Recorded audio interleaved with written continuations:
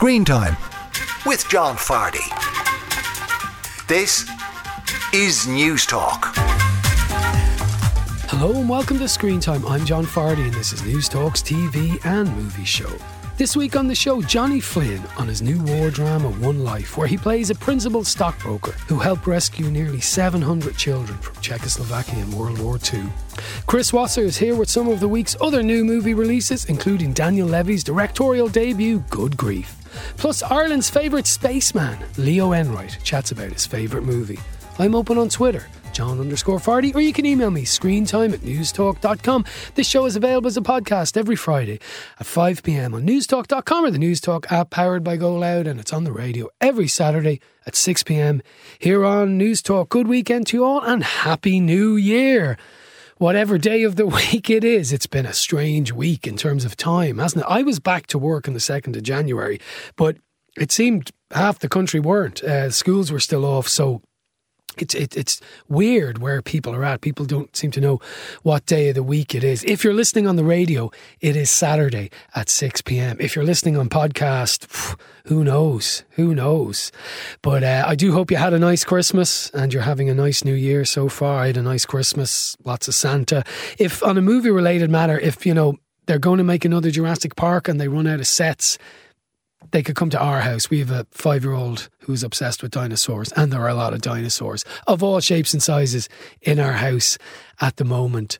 Now, a lot of TV over Christmas. I'll just whistle stop through it all very quickly. Mrs. Brown's Boys, of course, was on Christmas Day and New Year's Eve, two Christmas specials.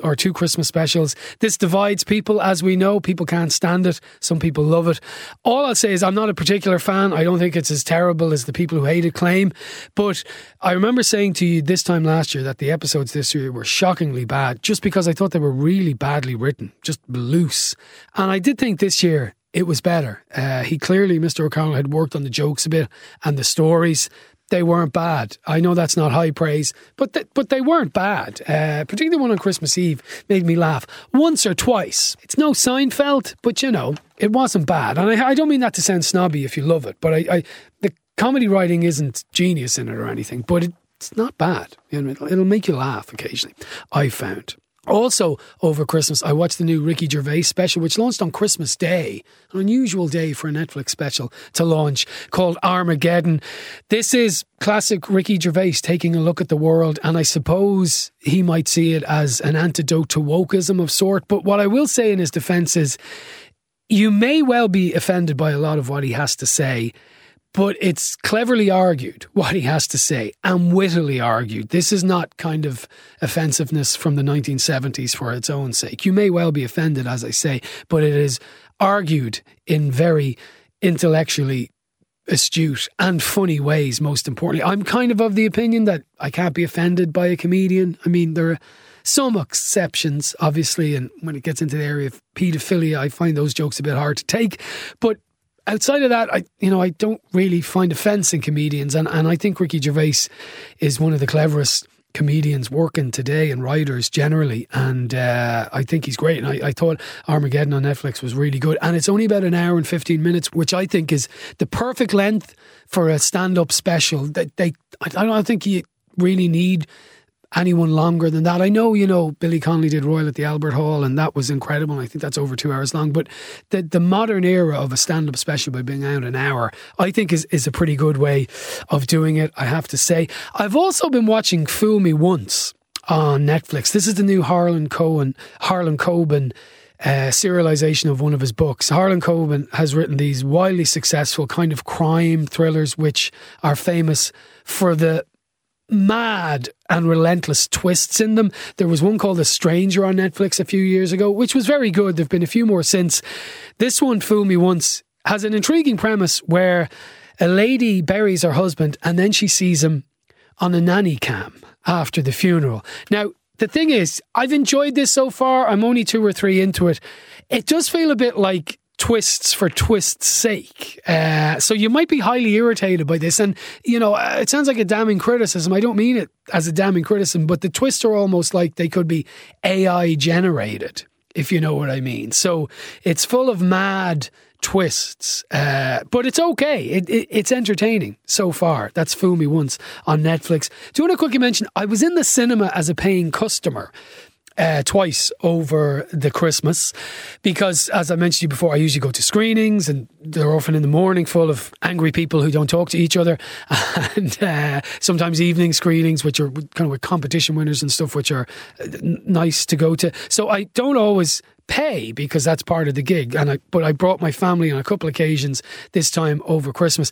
And I'm going to go out on a limb here and saying I won't name the cinema or anything like that, but I was in the same cinema twice, and I just think the people behind those desks need to bear in mind that going to the cinema is meant to be a very jolly thing, in the same way as it is going to a gig.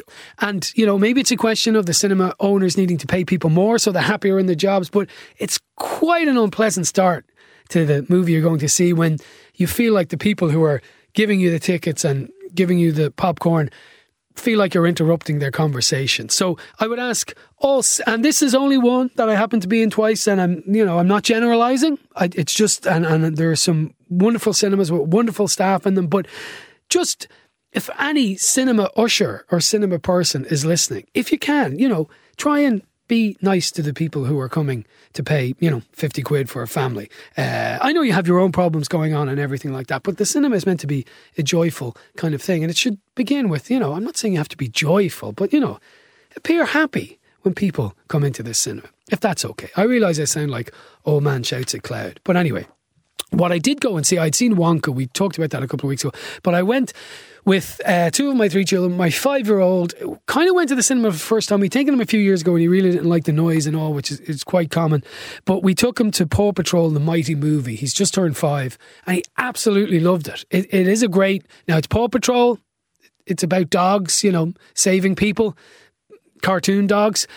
But it was a nice hour and a half and he loved it. His attention was rapt. I mean, and it can be hard to stay focused in a cinema for any of us with the popcorn, the bouncy chairs, but he absolutely loved it. So if you've toddlers, like, 3 to 6 maybe, my 8-year-old daughter said she enjoyed it as well, but I think she was just being kind, and she is very kind.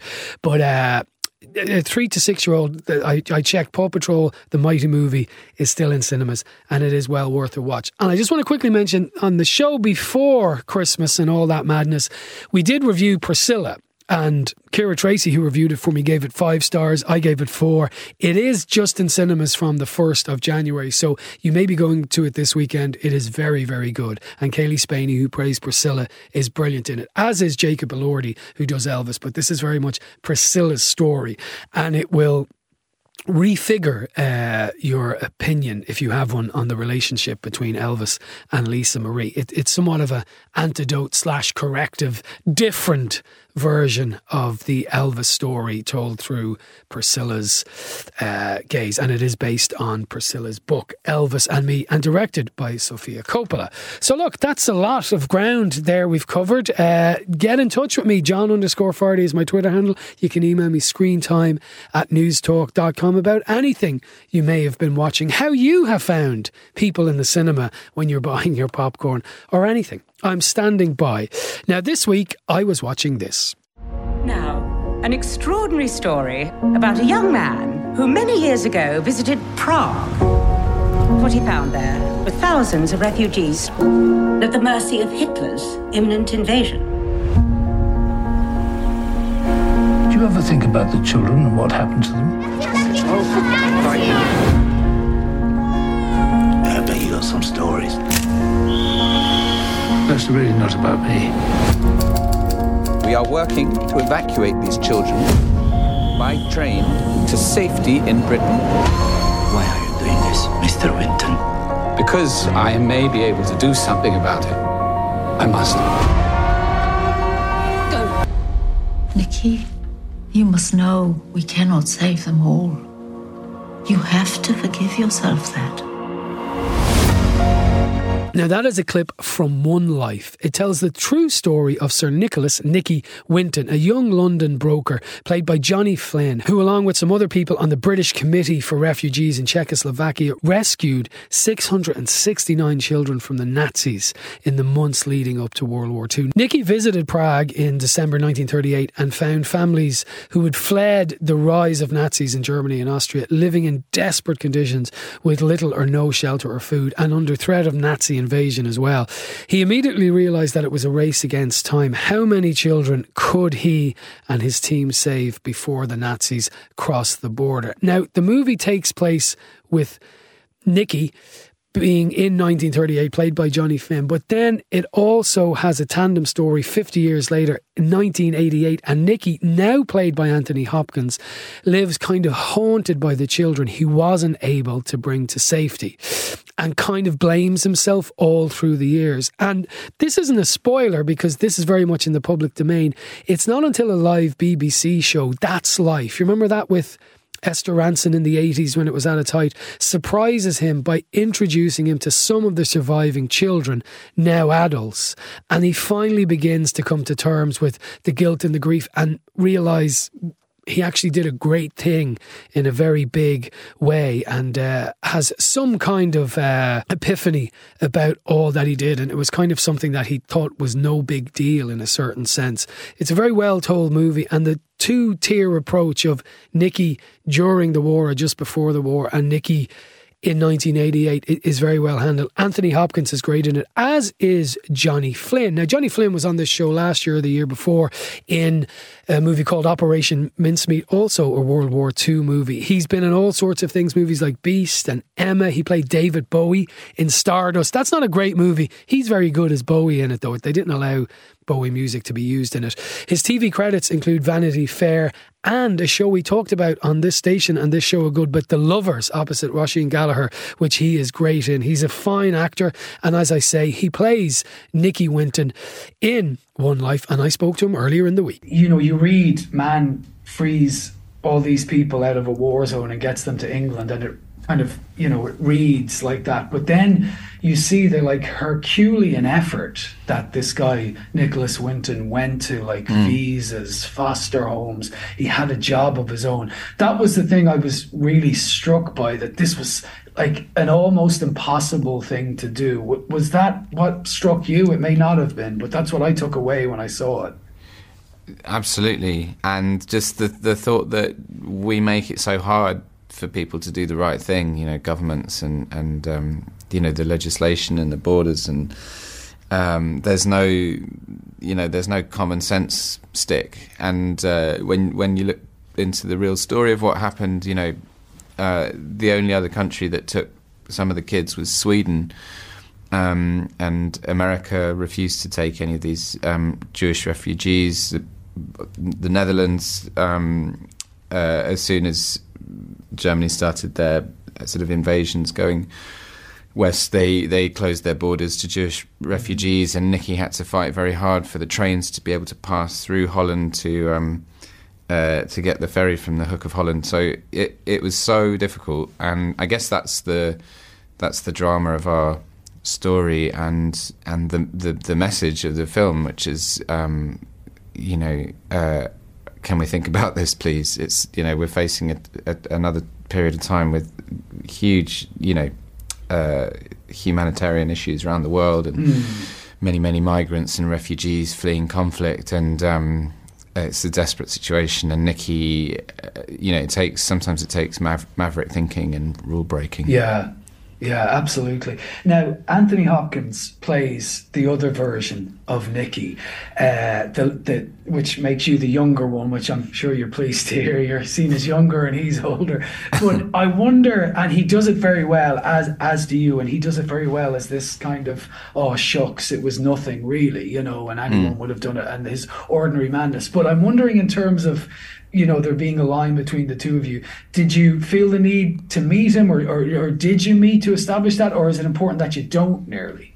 Well, we did meet. It was James, brilliantly, our director James, invited me on set when Anthony was doing his scenes, and even though Anthony and I don't share a scene, obviously, it was really useful to get a sense of him, because, there isn't that much footage of Nicky, and I think for the audience to believe in this character, it was important that they could see the through line between me and Anthony and think of him as a real person, and the same person from the 30s to the 80s. So anyway, so I was on set with him, and he was brilliant. He was so lovely, and I know that the story is as important to him as it is to me. So we talked about that, and he was brilliant.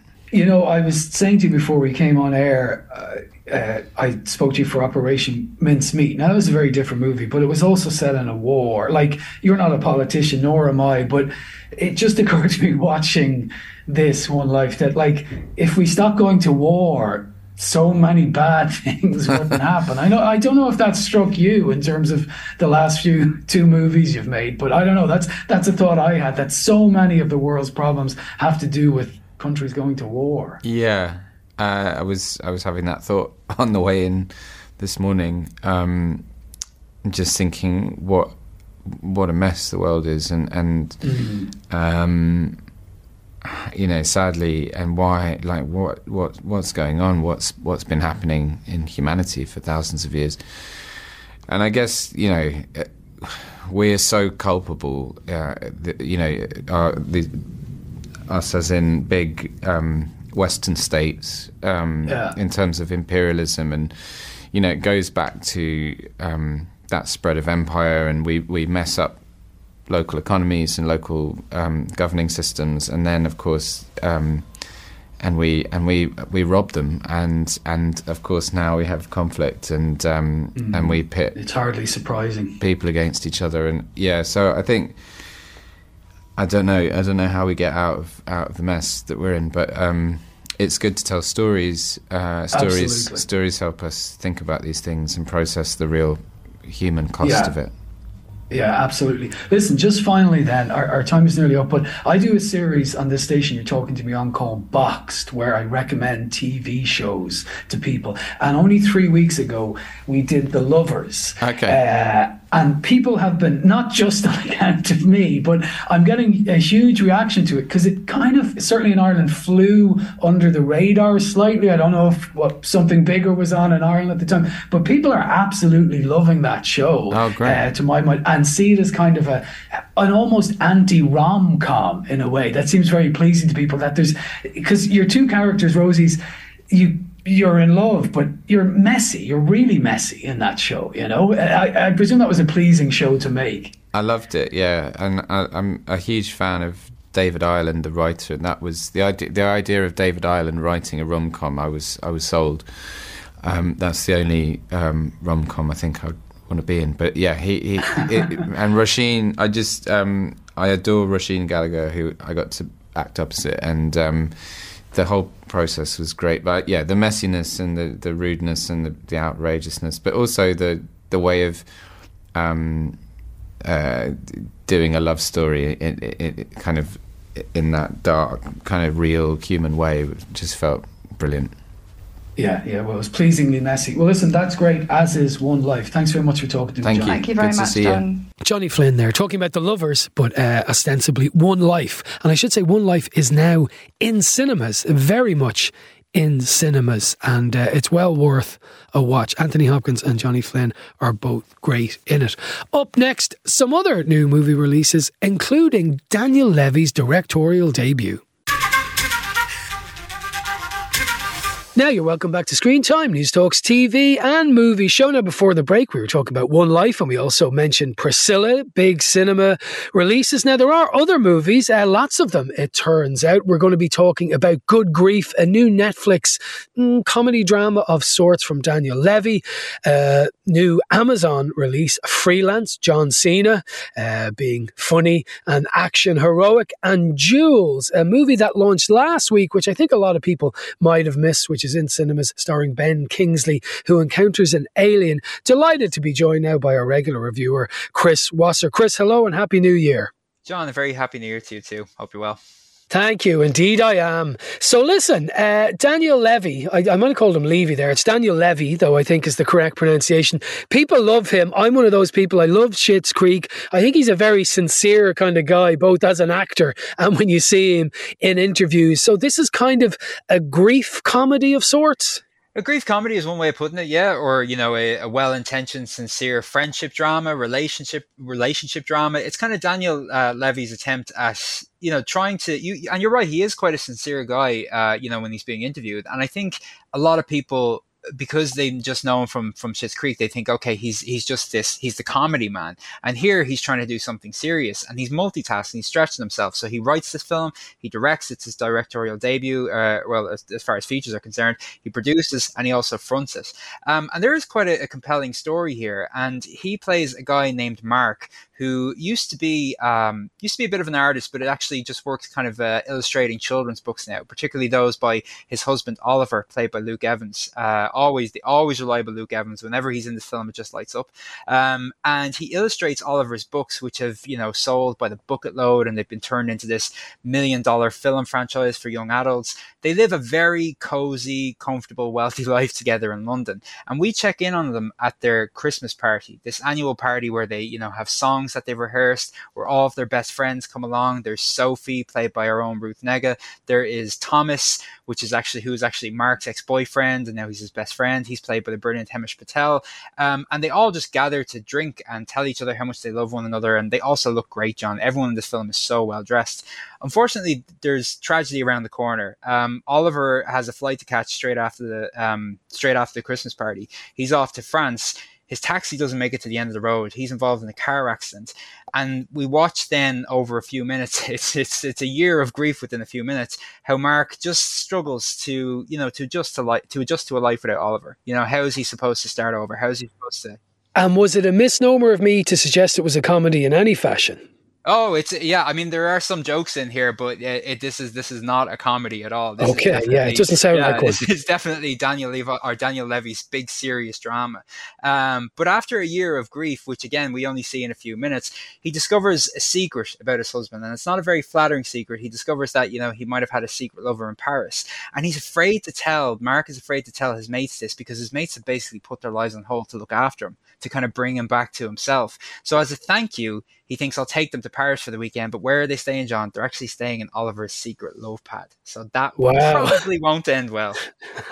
So I had this, but I haven't got around to watching it, unfortunately. But I watched a few clips.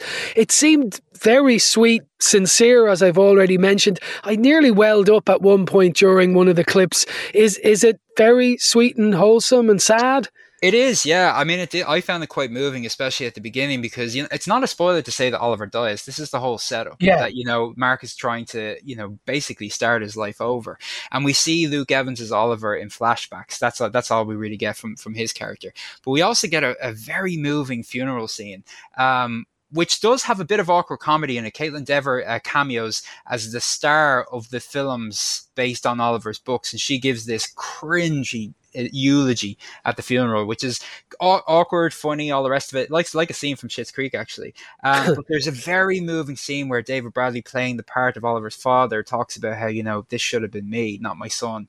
And so Daniel Levy is certainly good at pulling at our heartstrings, and this is quite a sincere, earnest film, a little too much at times. And I like the idea of Daniel Levy saying, you know what, I'm going to give something else a change, or going to give something else a try. He played the same character on television for years. We all know what he can do. He's testing himself here. I just think it's a little too indulgent. It's a little too serious. This film is kind of full of very hip and trendy characters talking a lot, but rarely saying anything that makes sense, or rarely saying anything that's interesting. There's an awful lot of theatre talk in this thing, and there's an awful lot of people kind of giving these sort of hallmarky one-liners, talking to each other as though they're talking greeting cards, and that gets a little bit annoying after a while. And it's a shame, because you think Daniel Levy, fantastic. You think Hamish Patel, brilliant in Yesterday, a film that I will defend until the end of time. And then Ruth Negga, who is just one of our best and doesn't make that many films, John. So you're thinking to yourself, if she's saying yes to this, then there must be something special here. And you also think that if you put those three actors in a room, you're going to get fireworks. You don't, because the material is just, it's a little bit too stiff and it's a bit too overwritten. So I did enjoy watching this, and I enjoy watching these actors perform. I just expected a whole lot more from them. Okay. That sounds like a slight shame, because based on the characters, Ruth Negga, of course, chief among them, a wonderful actress, Daniel Levy, Hamish, brilliant. And I agree with you about Yesterday. I mean, not a perfect movie, but a delightful one. So what would you say, stars-wise, for Good Grief? I think it's watchable. I look forward to seeing what Daniel Levy does next. It's always great to see Ruth Negga again. I don't know why she doesn't make that many films. So I think a solid 3. Give it a go. Okay. You know, take a chance on Daniel Levy doing something different. You won't hate it. Okay. Not a glowing endorsement. Let's take a quick clip of Good Grief. Haven't been sleeping. I've been reading that the brain is like a muscle. That's why getting over a death is so hard, because your brain has been trained to feel things for a person. And when they go away, your head is still operating under the impression that it should feel those things for that person. Like muscle memory. So I'm just trying to train my brain to not feel as much for right now, just to get me through the next year, so that I'm not constantly reminded of the fact that I am now both an orphan and a widow. Why does it look like I haven't been sleeping? Now, that was a clip from Good Grief, which is on Netflix from this Friday, the 5th of January. Solid, not life-changing, according to Chris Wasser, who gave it 3 stars. And it is written and directed by the adored, I think it's fair to say, Daniel Levy of Schitt's Creek fame. Now, a movie that was out in that weird week between Christmas and New Year, Chris, was Jules. And it's still in cinemas and will be for another couple of weeks. And it is on streaming platforms as well. Ben Kingsley, a lonely pensioner, encounters E.T. or something along those lines. That's pretty much it. You know, it's also Ben Kingsley with hair. we don't Which see we don't see that often. Yeah. No, he is playing a guy named Milton Robinson, and Milton's days, he's fast approaching 80, and his days are interchangeable. There are a few signs to show that he was married, that his wife has left before he did, that he has grown up children. One of them talks to him still, the other one doesn't want anything to do with him, and he lives alone. And the only time he ever kind of goes out is to get a few groceries in, or to attend these mundane town council meetings where he just stands there and says that he thinks the town's motto should be changed, or they should have a new traffic light on this corner or that corner. And all people like him, all of the old age pensioners in the area, they do the same, but no one ever listens to them. Now, there are also signs that Milton might be he might be losing his memory.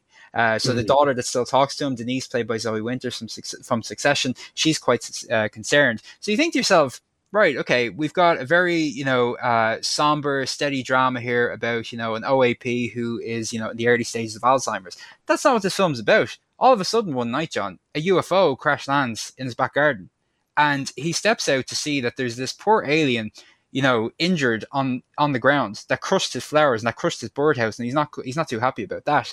And he thinks to himself, he tries to tell other people that, an alien is living in my back garden, but nobody believes him. They just think he's losing his marbles. So he enlists a couple of neighbours that will listen. We've got Jane Curtin in there. We've got Harry and Sansom Harris. And they decide to give the visitor a name. That's where Jules comes from. They said they'll keep it a secret. And they basically work together to nurse this alien back to health.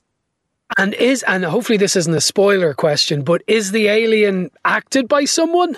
Yes, under a mountain of prosthetics and makeup. It is a stunt performer named Jade Kwan, and it's a really lovely performance, because the alien never talks. The alien just sits there and eats apples, or makes these faces that let the people around it know if it's happy or sad. It never says anything, but it does at the same time form a rather sweet friendship with these 3 neighbors. So yeah, it's quite effective. It's a bit of a comfort watch, but I'm okay with that. It's kind of like this it's this weird cross between Cocoon and E.T. And again, that's Cocoon's great, E.T.'s better. I'm fine with the film, kind of being inspired by both of those. And I'm not really sure what exactly it was trying to say. It kind of, drifts away from, the Alzheimer's story. I'm not really sure what it's trying to say about loneliness or getting old. But it makes an effort, it's a little bit disorganized. It gets a little bit confused, but it is very, very sweet and quite funny at times too. Yeah. Now, again, I haven't seen this, but from the clips, Ben Kingsley with hair seems to carry off that lonely gentleman very well. He does, yeah. I mean, he actually doesn't say a lot, and that works best for the film. You know, even when he sees the UFO crash lands in his back garden, the only thing he can say is, "Oh my."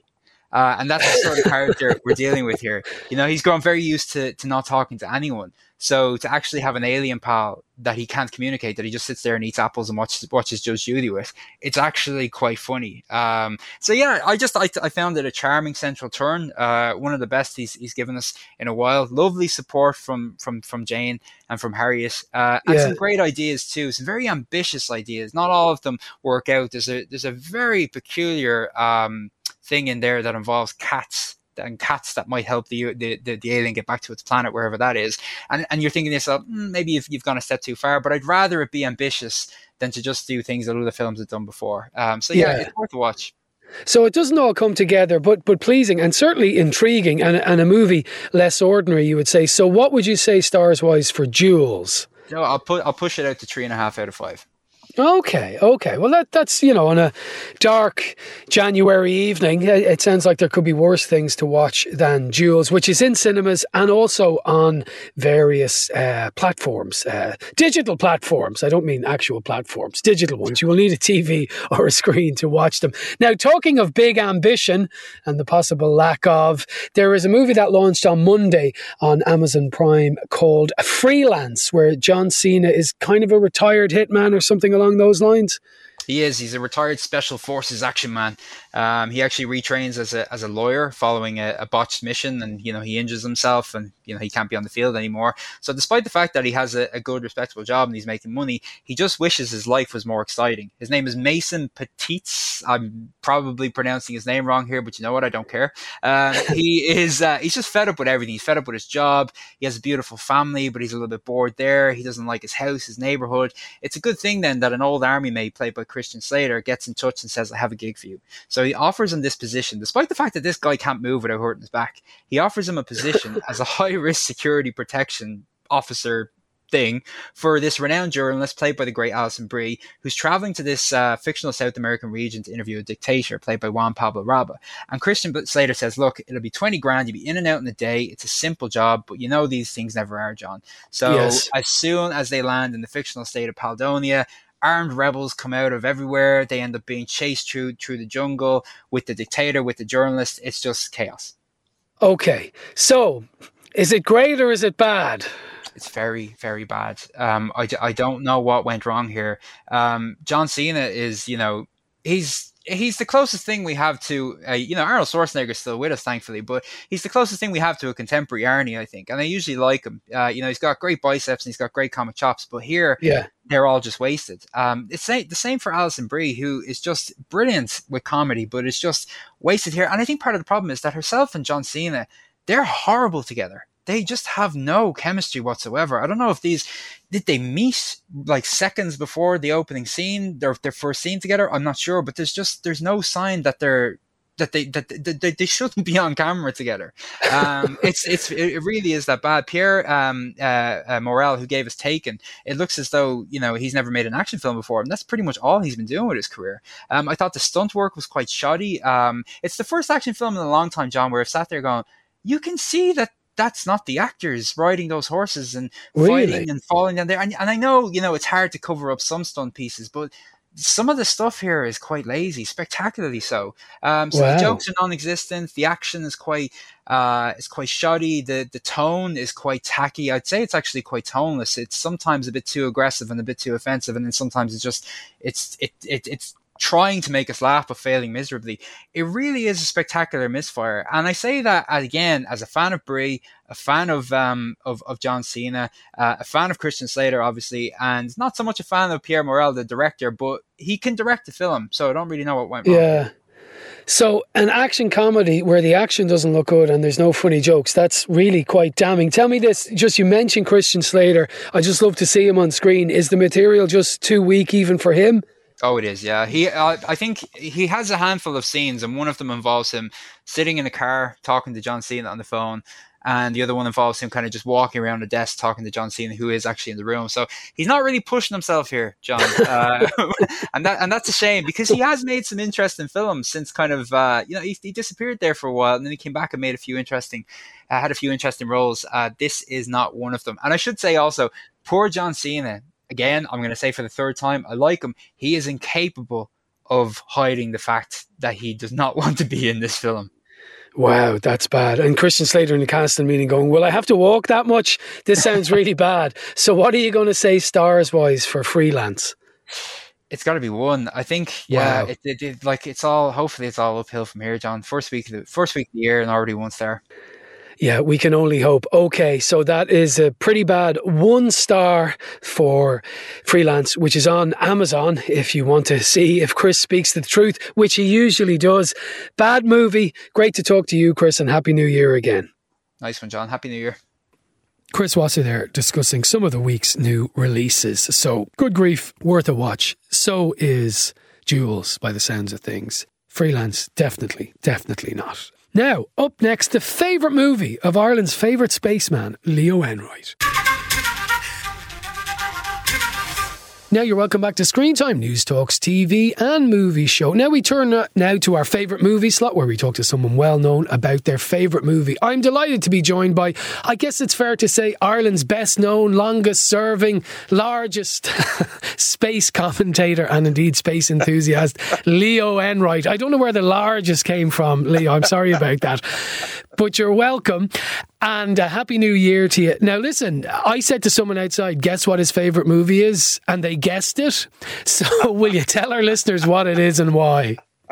All right. Well, I do understand that it seems very obvious, but to be honest, there was no contender in my mind for the best movie that I've ever seen, and that has to be 2001: A Space Odyssey, Stanley Kubrick's masterpiece from way back in 1968. Yes. And the amazing thing is that I'm not only Ireland's longest serving space commentator, I'm also at this stage fairly old. So I actually saw it when it first came out. And more importantly and more excitingly, I have the bragging rights that I actually saw it in the Cinerama Theatre in Dublin back then in 1968. Wow. Now, it's a long time ago, not to age you, but it is a classic. I mean, books have literally been written about this movie and the making of, and Kubrickisms and all that kind of stuff. But there are lots of people who haven't seen it. Will you just give us a kind of potted sense of what it's about? I have no idea what it's about. We're in a cul-de-sac. Really, nobody does. This was one of the great mysteries of 2001: A Space Odyssey, was that people came out of the cinema saying, what was that all about? And the question has never really been answered. It is something to do with a voyage by astronauts to Jupiter and its moons, and a sentient computer called HAL, who guided the ship until it didn't. I don't want to spoil the story because everybody should see it, and I'll have ideas about how to see it later. And they're investigating an alien monolith, a huge black slab that first appears on the moon, but seems, in some Kubrickian sense of time and space, seems to have come from Jupiter. That's as best I can do to describe it. But basically the thing is just, it was 1968. This thing was a damn acid trip. No two ways about it. So take me back to you in Cinerama in 1968. What was it that kind of blew your mind? Well, it's from the very beginning of this film, it's jaw-dropping. And the problem for most people who've seen it since is that they won't have seen it in Cinerama. You've got to remember, for those who don't know, Cinerama is a kind of a wraparound. It's about 160 degrees of the wall in front of you is a wraparound screen. It's not quite as tall as IMAX, not at all as tall as IMAX, but it's an immersive experience in the most extraordinary way. And to see this film, the first scene is, if everybody now knows, the famous picture taken by Apollo 8 of the Earth rising behind the moon. Well, now, that was taken in December, actually on December 24th, 1968. I can say that for certain because it was taken on Christmas Eve, 1968, by the astronauts. But Kubrick's film came out in April of 1968. So the guy predicted the photograph of the 20th century. Wow. Yeah, I hadn't thought about it that way. And the opening sequence is exactly that view, the Earth rising from behind the moon. Did this light the fire in you for a lifetime of space devotion, or had that fire well and truly been lit before then? It had somewhat been lit before that, but there's absolutely no way that you could say that it didn't have a huge effect on me. Yeah. It had a huge influence on everybody. I do suspect a lot of people of my generation now, I'm talking about people like Bill Clinton and Steve Jobs and, all these famous people, that they talk about being children of the Apollo era. But I'm quite convinced that all of those people also will have seen 2001: A Space Odyssey when it first came out, and they will also have been awed by that. So I actually do think that Kubrick had an influence on that Apollo generation, and that really, all the kind of future stuff that we've seen since then comes out of the inspiration from that film. And, Hal is one of the characters, albeit, and there's modern, dovetailing here with AI and all that kind of stuff. But, at the time, presumably the idea of a talking, friendly computer seemed bananas. Yes, I mean, people now obviously use these things like Siri and similar devices. Hal was basically that. You told HAL what you wanted it to do, and it did it. Now, it wasn't the only thing that was predicted by that film. Now, we haven't mentioned, and I really do need to mention, the other person behind 2001: A Space Odyssey, an old friend of mine who's long since dead now, I'm afraid, Arthur C. Clarke, the science fiction writer. It was his idea. It came from a short story that he wrote back in the early 1950s, and he collaborated with Kubrick to invent HAL for the film, but they also invented the iPad. I mean, it's just astonishing. Yeah, I'd forgotten about the iPad business. Dr. Floyd, as he's in the space shuttle and he's reading the newspaper on his iPad. And that is, 40 years before the iPad was invented? Yeah, incredible. When I kind of forgotten about how predictive it has been. And tell me this, you mentioned now how to see it. So what are you suggesting people do to watch it? I mean, I presume you're suggesting don't watch it on your phone. I am definitely saying don't watch it on your phone. If you have to settle for a really good print in a really good cinema, okay. But by far the best way to see this film is to get on the boat to Liverpool and get the train to Bradford. It is that simple. Okay, you're going to have to explain that. The only cinema in the world that shows 2001: A Space Odyssey to the public on a regular basis is the Science Museum in Bradford. Okay. They have a full working Cinerama theatre, and they show it fairly regularly. Now, a warning to everybody, the museum in Bradford has been closed since last October for renovations. They're not reopening now until the summer. Okay. But they assure me that the Cinerama Theatre will reopen sometime this summer. The last time they showed 2001: A Space Odyssey was last April. There was a week-long series of showings at Bradford. It is the only place in the world where you can watch 2001: A Space Odyssey as Stanley Kubrick and Arthur C. Clarke intended you to see it. Wow. Now, I often say to people in this slot, wow, you really know a lot about that movie. That movie runs deep with you. But you've quite literally travelled to see this movie. So this is unquestionably your favourite movie by the sounds of things, to the point that you're able to tell me what cinemas in the world are going to show it.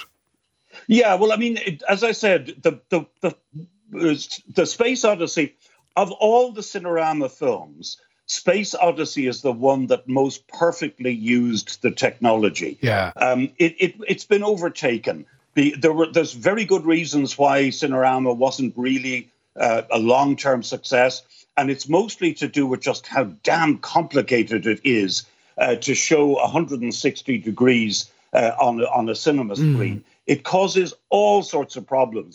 If actors are talking to each other, and one is on one side of the screen and one is on the other, they look like they're talking past each other. It has weird effects. Yeah. So Kubrick recognized that his movie, because it's all effects. Now, that's the other thing we need to emphasize to anybody who goes to watch this, because it's not, they don't say it in the film because it didn't exist at the time.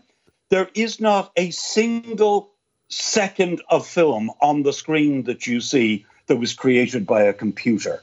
Everything that you see on the screen in 2001: A Space Odyssey was created either in the lens or by some chemical means. I say chemical means because, and I mentioned an acid trip at the very beginning, because it really does have that feel about it. And one of the reasons it has that feel about it is that Kubrick has one particularly weird acidy scene in it that's a real trip. And he did it basically mixing chemicals on screen. So it looks like they've used, the absolute top of the range computer graphics, but no computer in it at all, apart from Hal. Wow, isn't that amazing? Isn't that amazing? Well, listen, that is a brilliant explainer of why 2001: A Space Odyssey is your favourite movie, having seen it in the original Cinerama. Let me ask you two quick space-related things, and forgive me if you've been asked these your entire life, but bear with me, just seeing as you're on the line. Was it, from what I gather of your lifelong obsession with space, but you never really had a desire to be an astronaut? You weren't one of these people hoping to make it into NASA and get some kind of pedestrian journey up there, or were you? No, never. I've no head for heights. So that's a game stopper at the start. It never really entered my head that I would want to do something like that. I was interested in the science. I spent a lot of time during the Apollo program actually in the science support rooms at Mission Control. Yeah. And, what excited me more than the astronauts bouncing around on the moon was the rocks, I'm afraid. And listen, I'm sure you've been asked this before, but the very contemporary trend of billionaires going into space, is that a good thing or a bad thing for space exploration? Well, it's both. Okay. The reality is that, the billionaires will do what billionaires do. Yes. And there's no question that one particular billionaire who has been very successful with his rockets, but less successful in just about everything else that he does, he certainly has made an impact, an important impact. I just wish he would stick to launching rockets. And a little bit less of the trade union bashing and his other exploits, and just stick to making good rockets. That would be great for me. Leo Enright tells stick to the rockets. I love it. His favourite movie is definitely 2001: A Space Odyssey. Leo Enright, a pleasure to talk to you. My pleasure. Open the pod bay doors, Hal. I'm sorry, Dave. I'm afraid I can't do that. What's the problem? I think you know what the problem is just as well as I do. What are you talking about, Hal? This mission is too important for me to allow you to jeopardize it. I don't know what you're talking about, Hal. I know that you and Frank were planning to disconnect me. And I'm afraid that's something I cannot allow to happen. Where the hell did you get that idea, Hal?